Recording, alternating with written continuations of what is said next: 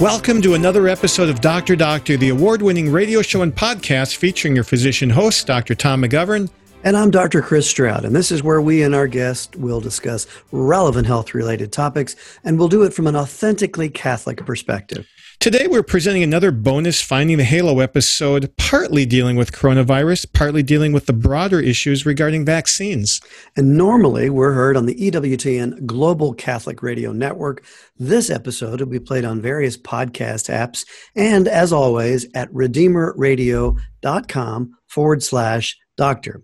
In this episode, we want to celebrate a few vaccine development wins for the pro-life movement and unborn babies. Today, our guest is Debbie Vintage. She's the executive director of Children of God for Life, a nonprofit organization she founded in 1999. The goal is to end the use of aborted fetal cell materials in making vaccines or medicines. She's appeared on local and national television programs, and in 2014, she received the Evangelium Vitae Award from the Catholic Medical Association. Debbie, welcome to Dr. Doctor. Oh, thank you so much for having me on the program. Oh, Debbie, maybe to begin, if you wouldn't mind helping our listeners understand a little bit about your organization. That's such a great name, Children of God for Life. Those who may not be familiar would probably love to hear a little bit about your background and the organization. Well, I began the organization in 1999. I was very pro-life and, involved in, people go out and we do our sidewalk counseling and we do all types of things with the diocese and Respect Life committees. And I had read an article about embryonic stem cells. And I thought, what in the world, what is this? I'd never even heard of a stem cell. So the article was quoting Richard Dorflinger. I think you probably know who he is. He had with the U.S. Conference of Bishops Pro-Life Office for many years. And I contacted him, and he started helping me to understand this, and I wanted to help him get the information out, because when I went to our own Respect Life committees, they didn't know what I was talking about. So that's where I began my work, was thinking, this is what we need to do, and they were trying to do federal funding under the Clinton administration. They wanted to for embryonic stem cells, and we wanted to stop it. So that's sort of how I began this whole thing. So, Debbie, do you have any kind of medical background? And if not, what is it that led you to this great interest? That's such a profound question, Tom. I don't, other than what I have been taught by great doctors, great scientists. It's independent study, but I have never, had anything. And in fact, I can tell you, well, I'm gonna skip forward a little bit to tell you, but when we went through this whole thing with the stem cells, and I was so excited because, like I said, I had a bench researcher from the National Institutes of Health teaching me about stem cell research, so it was really good. I learned all about human cloning and all the different ways you could do things. And then I found out about this article. It was in February of 2000. I read this article about vaccines that were made using aborted fetal cells and how that was going to be okay. And I thought, wait a minute. I'm working with all these same people that are saying, no, this is wrong for stem cells. Then how can embryos, then how could it be okay for fetal, cell lines? And so I just thought somebody needed to take this on. I couldn't do it because, the pharmaceutical industry, I can't do it. I have no qualifications. Now, I was a sacristan at our church at the time, and so I was there every day setting up the Mass, and afterward I would go and spend a lot of time in prayer, and I couldn't focus on anything. I can tell you that the Lord was putting this into my heart to do something, and I did not want to do it. I mean, I'm the first person that'll tell you I will open my heart to the Lord, but I kept saying and crying to him and saying, Lord, I can't do this. It was the Feast of the Annunciation. I was kneeling down in the church after Mass, and I actually was crying because I hadn't had any sleep. I knew that I needed to do this, and I didn't want to. So I'm laying out every excuse in the world why the Lord should choose someone else. And choose someone who's got connections in Washington. Choose someone who's politically connected. Choose anybody but me. This is way too big for me, is what I said. It sounds like he rightly chose a church lady on fire. He did. And you know what happened as I'm crying and saying all this? It was almost like the words, like the Lord was there in front of me, and he said, I heard this in my heart as loud as you and I are speaking. It's not too big for me. And I knew he was right. And I knew he'd won. And I thought, okay, with God, all things are possible. Here we go. Better get out of the way. Yep. So Debbie, let's give our listeners a little background before we get into some of the details of the vaccines. If you could speak to the mother of a newborn this morning who's getting ready to start taking her newborn through all of the childhood vaccination series. And she's asking questions, wondering which is which and how they work. Which of the traditional vaccines pose the ethical challenge with respect to being from aborted cell lines? Well, there's a number of vaccines that are out there, but what you just asked is really good news. There was a time when I would have said to that mother, when you go in, they're going to offer you a vaccine called Penticell, and that combines DTaP plus polio and Hib. Now, you don't have to get that vaccine. You can get those separately, but don't use that one because it uses aborted fetal cells. So up until a week ago, I would have been giving that advice to the mom, and I would have said you won't have to worry again until the baby's about 12 months. Then they're going to look at MMR and chickenpox, maybe hepatitis A in some states, but not all of them do require that one. So if it was on, looking at the CDC schedule. So anyway, I don't know if you want me to go into that just right this second or not. That's the big win. I mean, that's it. The exciting thing. First time in 20 years you've had what happen? It's unprecedented. I'm telling you, I never expected this to happen. I actually had someone contact me and say, there's something wrong. Your information shows that Penticell and Quadricell are using aborted fetal cell lines, but I'm looking at the vaccine, the excipient list. Now, the Center for Disease Control puts out a list, and a lot of parents who are well-intentioned, they know this list, they want to see it, they want to make sure what the ingredients are in the vaccines their children are receiving, and they weren't there. She said it doesn't say that. It says Vero. I said that's impossible. It's impossible. I mean, they don't. And Vero is a monkey kidney cell. That's correct. So I went in on the package insert, and lo and behold, over in the corner it says, it's got an update date of December 2019. And I clicked on it, and it's a letter from the FDA to Sanofi Pasteur, in which they told them that we are, agreeing with you. You can update your package insert to show Vero cell lines, and the MRC5 is no longer used. So what happened is... And the MRC5 was a fetal cell line from an aborted baby. That's correct. It comes from the lung tissue of a 14-week gestation male baby, and it's used in a number of vaccines. And so MRC5, it's there. I mean, it was always in the package insert. Everything was fine. So when you go in and you look, realize, I kept reading and I wanted more information and found that not only did Sanofi Pasteur change to using Vero cell lines, they also discontinued a single-dose vaccine called PolioVax. And polio, it's the strangest thing. Sanofi Pasteur has always had a moral version of polio and one that uses aborted fetal. So one was using Vero cells, one was using aborted fetal, and they have had these for years. And in their multivalent vaccines like Penticell and Quadricell, the same thing. They were using the aborted fetal cell lines. So we would tell parents to use GlaxoSmithKline's version because they could do that morally if they wanted to do a combo vaccine. So what they have done, they discontinued PolioVax entirely. So once they got rid of that, it was the vaccine using the aborted fetal cells. It was PolioVax that was in Quadricell and in Penticell. So it was pretty simple for them to do what they did. So they did this months ago, but we just learned about it. That's correct. So they didn't even announce it. No. And I cannot, but I think there may be a reasoning for that too, Tom, is that, the shelf life on these vaccines is about 18 months. Oh. So, yeah. So if you had people that were buying their vaccine back in November, December timeframe, probably I would assume they do not want to get blitzed right away for requests for the new vaccine. So Debbie, let's be clear for our listeners. I get lost in the jargon, and I'm sure a lot of people do. Which vaccine are we talking about that is now good, the name of it, and for which disease is that vaccine offered? Okay, so there's more than one that's good. We're going to start with Penticell. Penticell is 5 different antigens in one vaccine.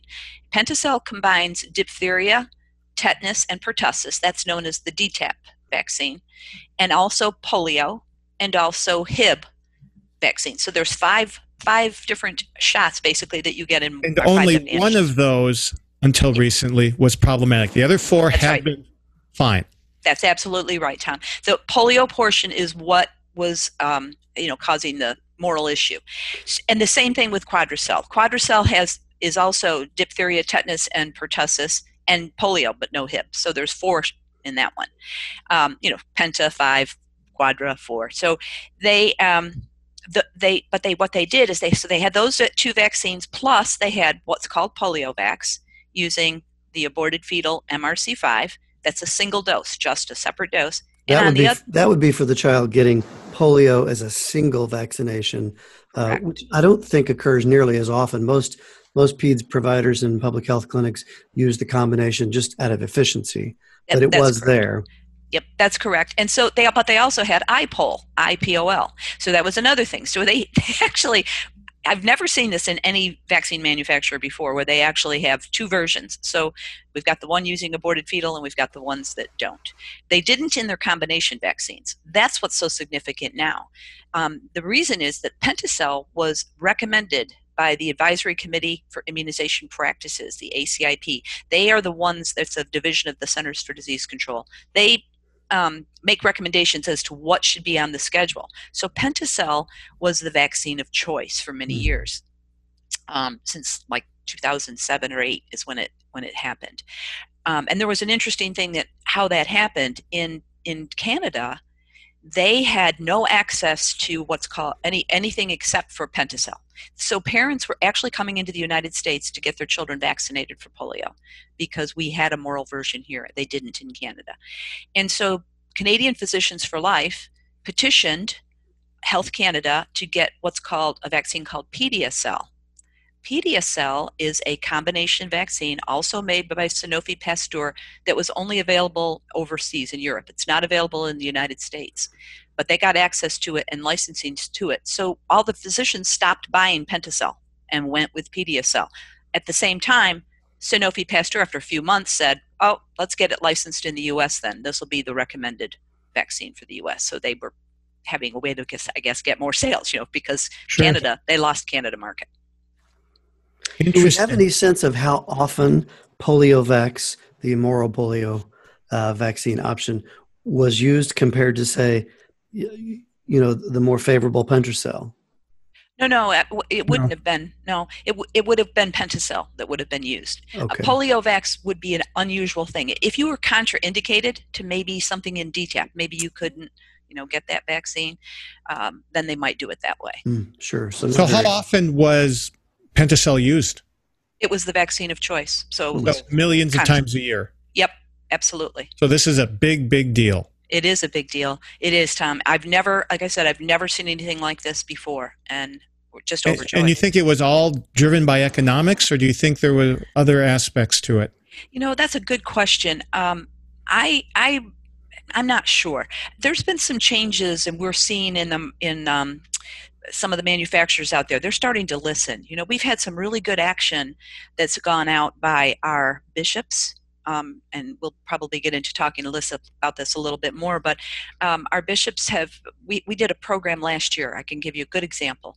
The U.S. Conference of Bishops, under the direction of Archbishop Naumann and the Pro-Life Office, Greg Schleppenbach, and a number of organizations, including Children of God for Life, the National Catholic Bioethics Center, Catholic Medical Association, we all sent a joint letter to the FDA in July of last year, asking them for access to the moral versions of measles, mumps, and rubella from Japan. Yep. Yes.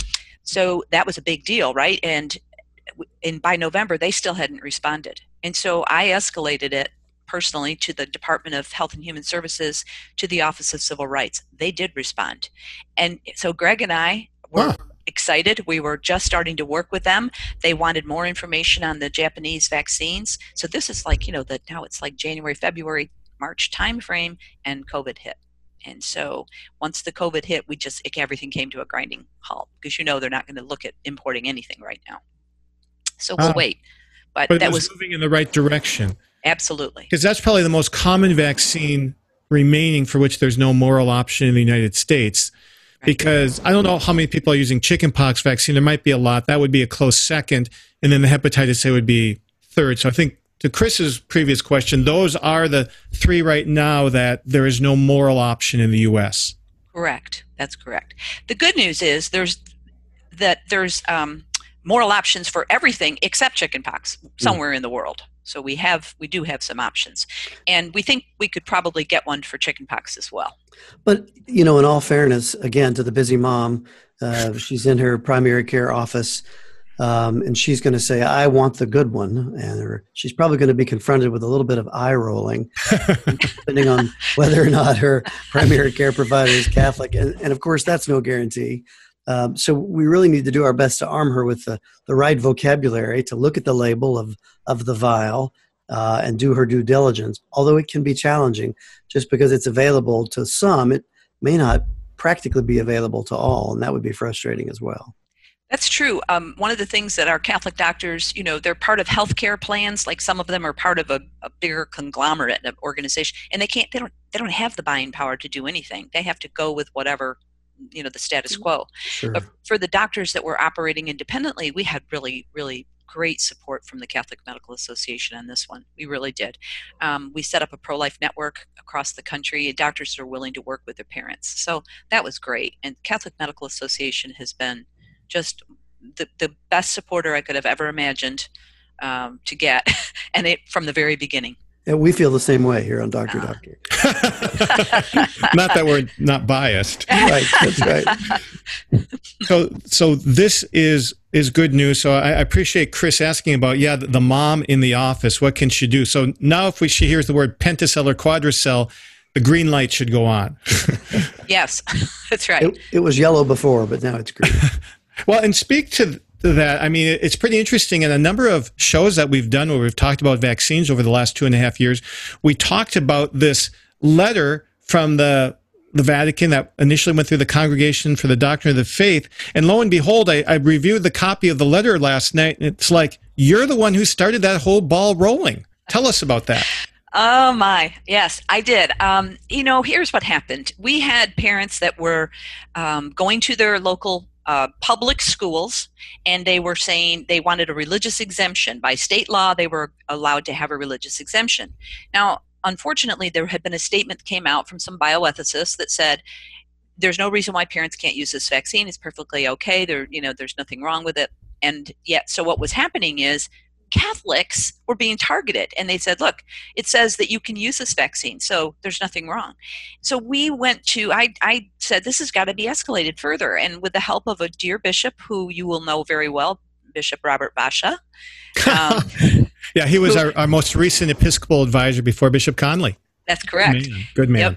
Yep. There's a funny story with Bishop Basha, but he is still a very good friend of mine, and he was wonderful in helping me get this letter out to the Vatican in 2002, which is when we first started working through the Pontifical Academy for Life. And when the response came in 2005, I just thought, this is the greatest thing in the world. This was an answer to all of my prayers. They were very clear in what the duties were and what we had to do, and as far as fighting to get a moral alternative, and also that in the meantime they could exempt. That you could. And when I can tell you what happened, this is kind of funny story that goes with this. How that letter actually went out initially was, there was a woman in Arkansas. Her name is Shannon Law. And she had gone to her Catholic school, or her public school. And in Arkansas, the law was written that said that your religion had to oppose vaccines. And of course, that's unconstitutional. You can't do that. That would only apply to Christian Scientists. So you can't give favoritism to one religion over another. So what happened was Liberty Counsel actually took up this lawsuit for us that we filed. In the meantime, the mom was, her kids were expelled from school. She didn't know what to do. She went to her diocese. They didn't know what to tell her. And so she called the Congregation for the Doctrine of the Faith. And she had their phone number. She got it, and she called, and they told her they'd never heard of this, and told her that, she should look into it further, and they would look into it further. Well, then she got our name from American Life League, and she called me, and she told me that she had made this phone call, and would I help? And I did. And so I called the Congregation for the Doctrine of the Faith. I got up at 3 o'clock in the morning because it was going to be 9 o'clock there, and the same priest that had spoken to her spoke to me, and I told him what was going on. I said, this isn't limited to just her. This is happening to Catholics all over the country. And he said, okay, this is what I want you to do. While we look at this, put the information together, send a copy of it to me and to Cardinal Ratzinger, because he was the head of the congregation We, then. we've heard of him. Yep. And then he said, in the meantime, you're to tell parents to use the church teaching on moral conscience. And if they turn away from their conscience, that would be a grave error. Now, that was great advice, because we took it, and within 24 hours, I had everything I could find on the church teaching on conscience on my computer. I printed it out. I sent it to Liberty Counsel. And they, as attorneys, are just, first of all, the attorney that was handling this wasn't Catholic, so he didn't have a clue what a catechism even was. So he's got all this church teaching, and it's going to go to court. They get to the courtroom. This is great, really. The lawyer for the state stands up and he says, Your Honor, she's not entitled to a religious exemption because I've got this statement from this bioethicist that says Catholics can't abstain. And the lawyer for Liberty Counsel stood up and said, Your Honor, I don't know what he's got, but I have this thing called the Catechism of the Catholic Church, and mine's signed by Pope John Paul II. True statement. Nice. It was great. Name dropping. Yeah, I did a little name drop. And the judge took one look at the law and said, this is unconstitutional, threw it out, ordered the children to be put in school immediately. So it was a great victory. But now this is complicated. Tom and I have had guests on. It's been some time ago talking about obligations to vaccinate, but church teaching was a little tricky and I think often misunderstood. Maybe you could paraphrase it. This idea that we have an obligation to vaccinate from a solidarity standpoint, but we have an obligation to oppose this vaccine from a different moral standpoint. And so we were notably conflicted and supposed to be. Maybe you could say that better than I did, but I think that's pretty confusing. Well, it is, but I think that the church was very in her wisdom, and I actually had direct emails with Bishop Segreccia, who was then over the who signed the letter. Yep, from the signed Vatican. the letter. And I said, this is very difficult because the document that they sent was, well, on the one hand, you can refuse these vaccines. On the other hand, you have a duty to protect the public, basically, kind of thing. But if you can use them on a temporary basis. But so they were back and forth, and it was we just needed something that was not quite so gray, I guess.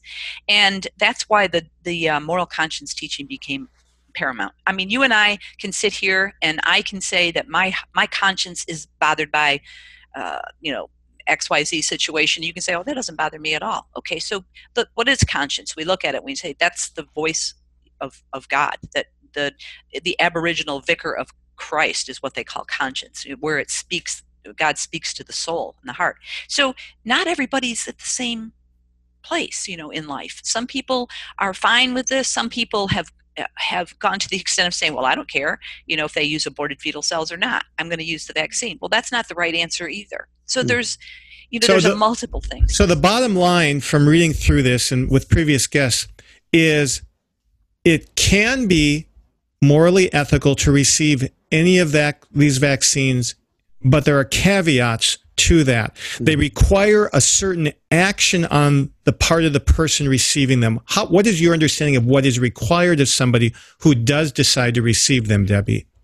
That's exactly right what you just said. So the Vatican was very clear on this too, that you have a duty, it goes, therefore, doctors and fathers of families have a duty to take recourse to, the ethical vaccines, but you were to put pressure on the pharmaceutical industry and government officials to put an end to this practice. You can do it, but you're not allowed to be happy about it. That's correct. You've got to protest. Do it under protest, Yeah. And some parents, they would say, well, I still can't use these vaccines. I'm so pro-life. I can never judge anybody by what they want to do or, feel in their heart they have to do. But the duty to do something about it was very, very clear. And, that's something that we have been working on for, like I said, for 20 years. That's what we've been trying to do, is do something about it. So what are some of the simplest ways that an individual can do something? Because, there was this HLA, Human Life Amendment, a website that has morphed into a site where when there are letters being sent, you can sign on to an email saying, please do this or please don't do this. I mean, that's one of the simplest one-click ways I've found to do it. What can you recommend to listeners? Well, we've told parents that they should write. We ask them all the time, please write to the pharmaceutical industries. But, parents are not anywhere near as powerful as you doctors are. That's the Catholic Medical Association, the Christian Medical and Dental Association, are the direct customers of the pharmaceutical companies, right? You're buying, the one buying the vaccines. They really don't care about the parents so much as they care about, the doctors. However, if the parents are saying, well, we're not going to use those vaccines until you give us one that doesn't use aborted fetal cells, or we're going to use GlaxoSmithKline's, moral polio because you don't have one. When you start hitting their bottom line, it starts to make a little more sense to them that maybe we should look at this again. Do we really need to use aborted fetal cells? And the answer is absolutely not. There is not a single vaccine out there that couldn't be grown a different way, using a different cell culture.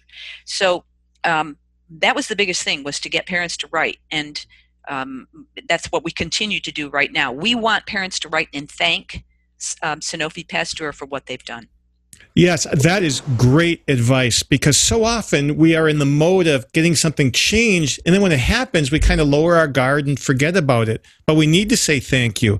And we'll ask our producer if she can post this, but to thank Sanofi Pasteur, it's Dr. John Shiver, S-H-I-V-E-R, Global Head of R&D at Sanofi Pasteur, and Sanofi, S-A-N-O-F-I, Pasteur, P-A-S-T-E-U-R, Box 187, Discovery Drive, Swiftwater, Pennsylvania, 18370. And there's a second reason to thank him related to COVID. And what is that reason, Debbie? We're just so happy with this one. Sanofi and GlaxoSmithKline have actually teamed up to produce a moral COVID-19 vaccine. And this is an interesting thing that's happened. I mean, maybe another reason why we're seeing what they've done in discontinuing the aborted fetal. Sanofi Pasteur bought a company called Protein Sciences a few years ago, back in 2017, I think it was. So Protein Sciences was a company that we loved them. When I first found out about them, we wrote to them, we asked them if they would produce a moral MMR. We asked them for, they're using insect cells and the caterpillar cells. And it was a great thing. Well, lo and behold, they get bought up by Sanofi, who now has caterpillar cell technology. They own it. They own Flublok, which is the flu vaccine that's Protein Sciences had made, and it uses that. So now they've got the technology, and Glaxo and Sanofi teaming together makes perfect sense. Why? Because GlaxoSmithKline is also moving toward moral vaccines, and this is something that I also want to mention now, if you've got a minute, I'm going to take off the COVID. We'll go back to that in a minute. But this was such a big deal. Back in 2018, GlaxoSmithKline was approved for their new moral shingles vaccine. I'm a dermatologist, by the way. I highly approve of it. In fact, today I'm supposed to get my second dose of it. I got my first dose right before the pandemic. Well, I'll tell you what, a good thing. Their shingles vaccine, you should be very pleased, because as a dermatologist, that Zostavax was a disaster. It had a horrible efficacy. Protect about half of people, 51%. Yep. And the older you got, the worse it got.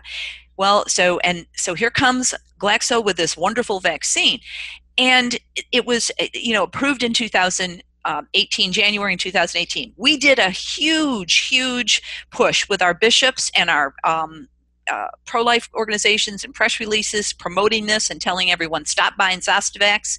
We told all of our Catholic healthcare, don't buy Zostavax. Well, we had bishops that actually, our Florida bishops did a joint letter to GlaxoSmithKline and thanked them. Oh, great. Yeah. Nice. So we had, it was wonderful. So all through 2018, it was just great. Everyone was praising GlaxoSmithKline. And it helped because I went back and looked. I was just dying to see what kind of an impact it had. Oh, so I looked at the sales for Zostavax in 2017. Merck had $422 million in sales for Zostavax. At the end of 2018, they dropped to $20 million. They lost $400 million. This is, Glaxo looks at this. They realize what's going on. So rumor has it, I don't know if it's true or not, but rumor has it that their direction is to stop using aborted fetal cells entirely. Tom, put your dermatology hat back on. Yes, sir. Let's remind listeners about the shingles vaccine versus the varicella or chickenpox vaccine? Well, it's fascinating. And that's a great question. It's fascinating in light of what Debbie said, that the varicella or chickenpox vaccine, they say, has to be made with aborted fetal cells.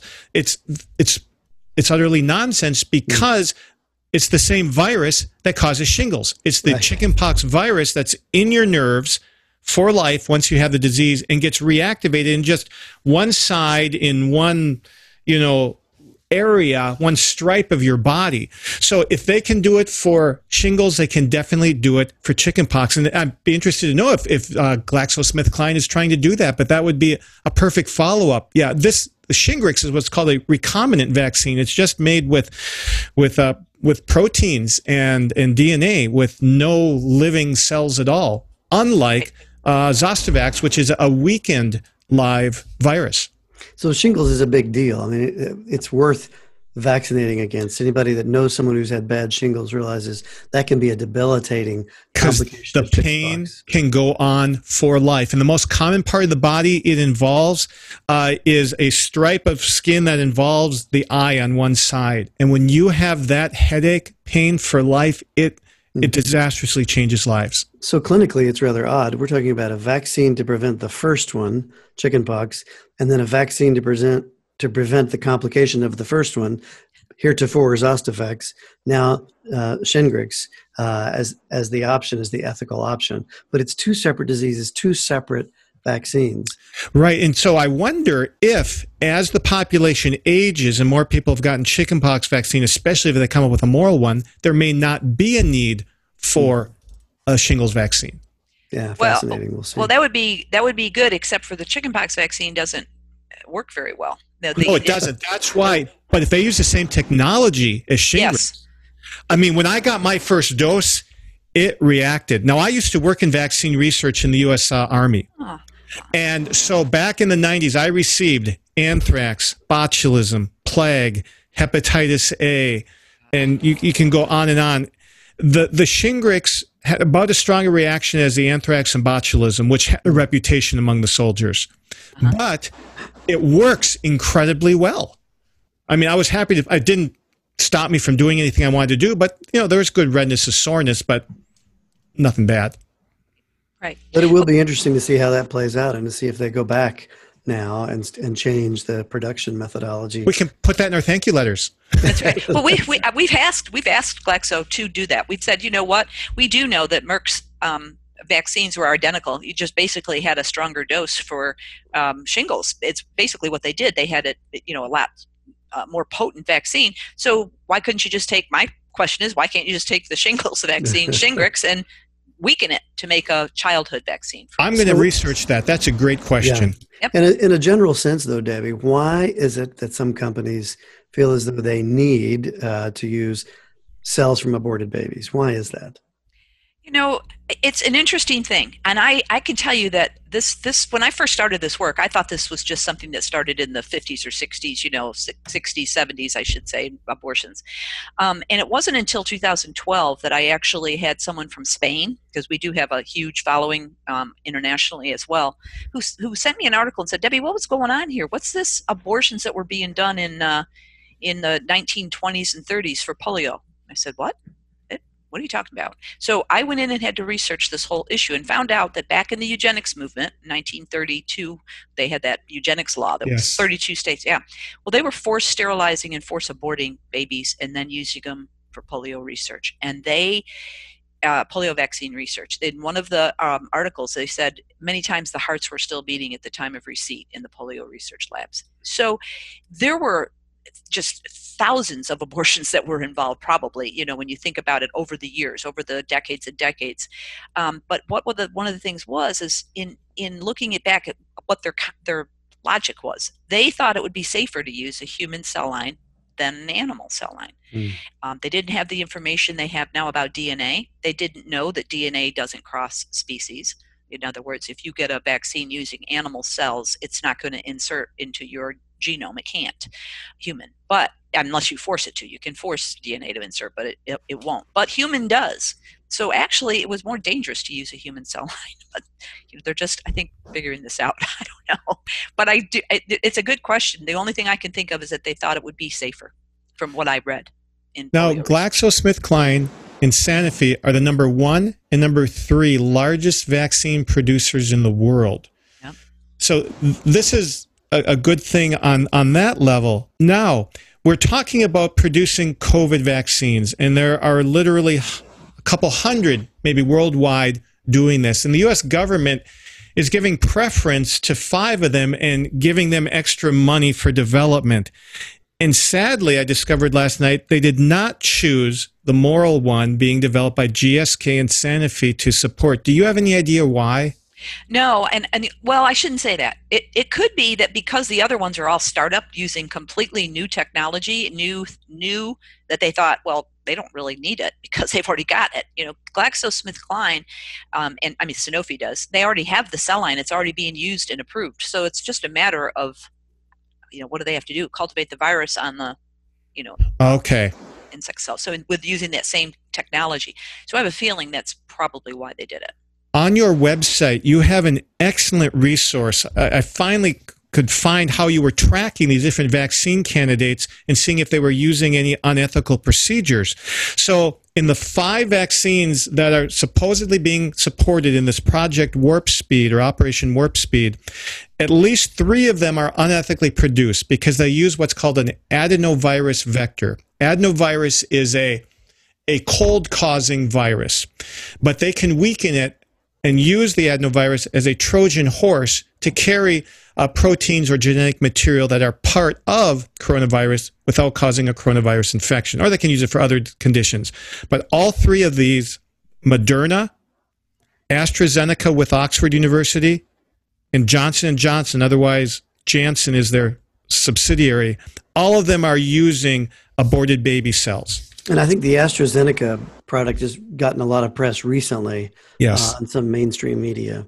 And of course, at no point during that press did they mention these are from aborted cell lines. Oh, no, you'll never hear that from mainstream media. Never. There's a 4th one that you have documented. And I really like the way you have links on your website of Children of God for Life where you can find out the information that states this. I love it because I don't like seeing articles that are not referenced.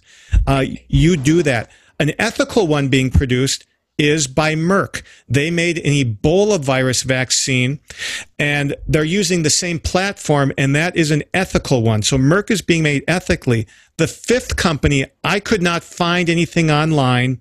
You didn't have it listed either, being made by Pfizer and a German drug maker called BNT162. So those are the 5. Do you have anything to say about that one? Yeah, Pfizer, this one is really bothering me a lot because I'm finding a lot of information, but I can't do a direct link to the aborted fetal just yet. If they had a patent out on it or a science document on how they did it, I would be fine. And that's what I do. If you look at every one of my links that I have, I've got taking you to the patent or to a science document that shows the use of how they're doing it.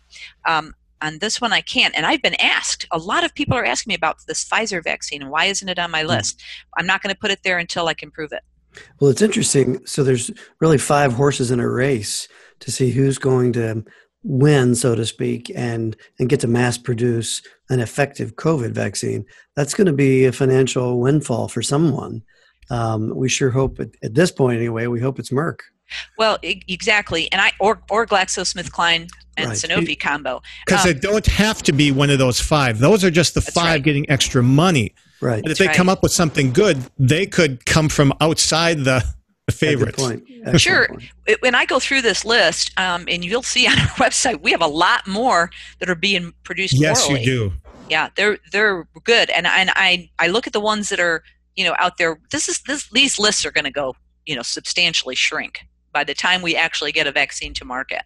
And of course, now they're saying they don't even know if we're going to need a vaccine. COVID's going to go away. And I don't know about that, but nobody knows. No, they don't.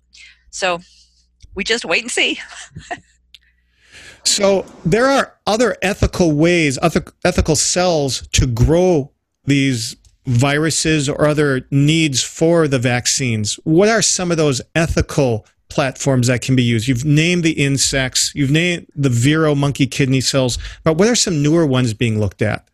Well, I think, some is the recombinant DNA that they're doing. Merck did with their, they're the most recently approved vaccine for the Ebola virus. Right.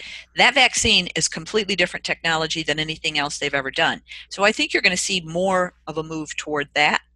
And also, how about adult stem cells? Oh, sure.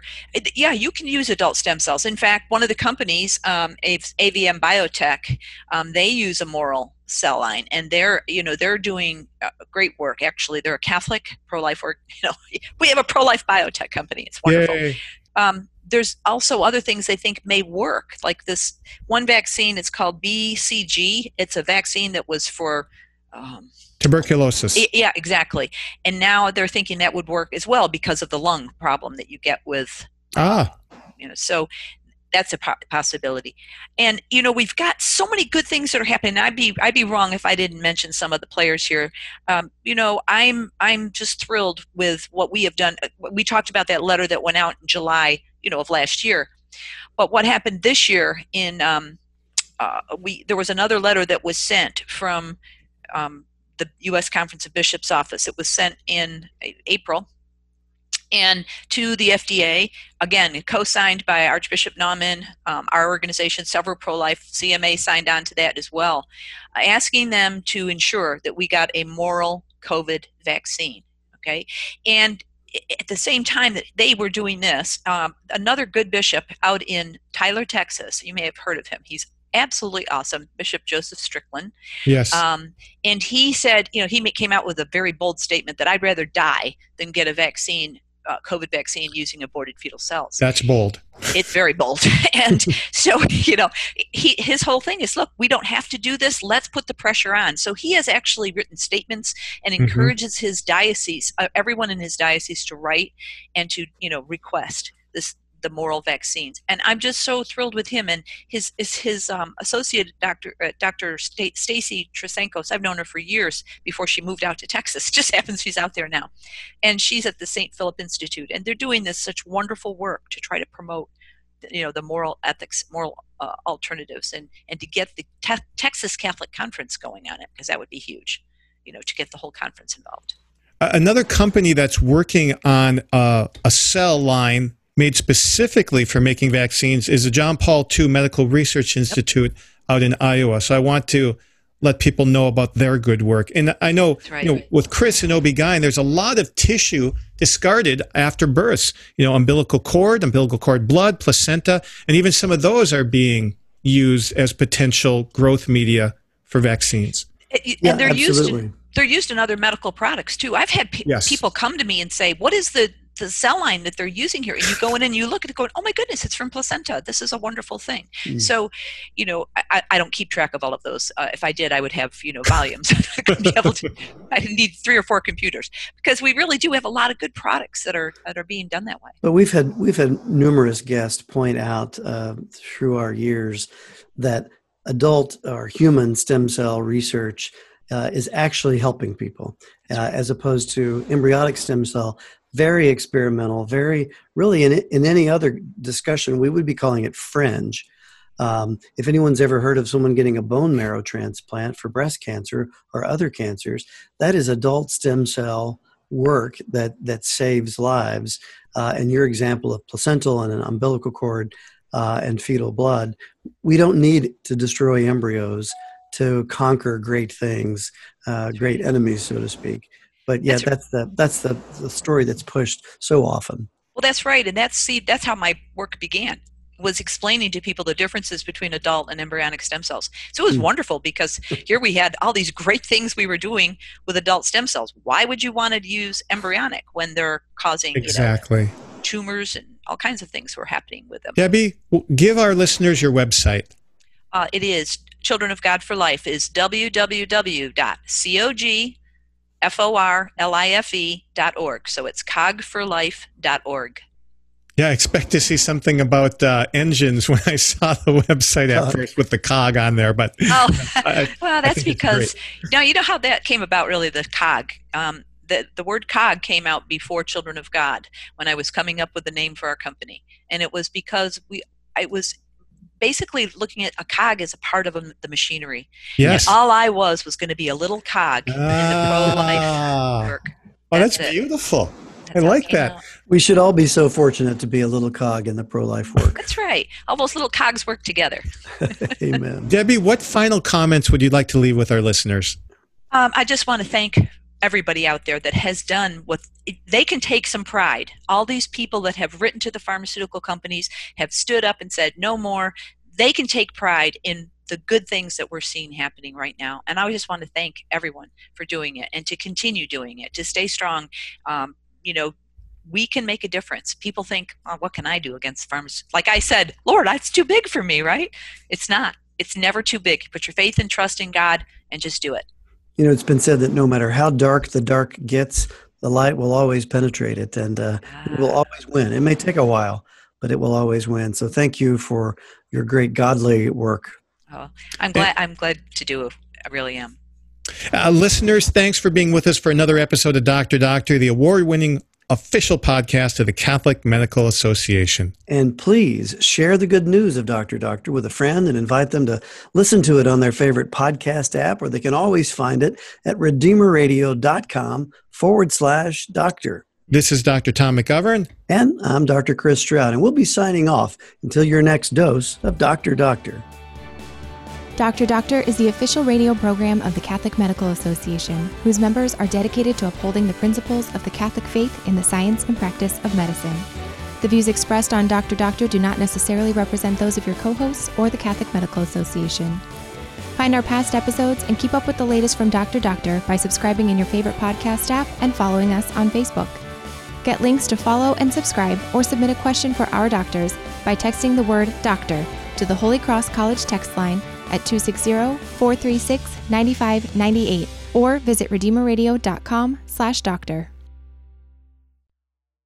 Abortion, pornography, embryonic stem cell research, corporate contributions to Planned Parenthood. Do you invest in companies that are engaged in these practices? The Ave Maria mutual funds do not, and their investment portfolios reflect that. Ave Maria mutual funds are managed to conform to pro-life and pro-family values. Long-term investors can invest in the no-load Ave Maria mutual funds. You can learn more about the Ave Maria mutual funds today at 866 Ave Maria or visit AveMariaFunds.com.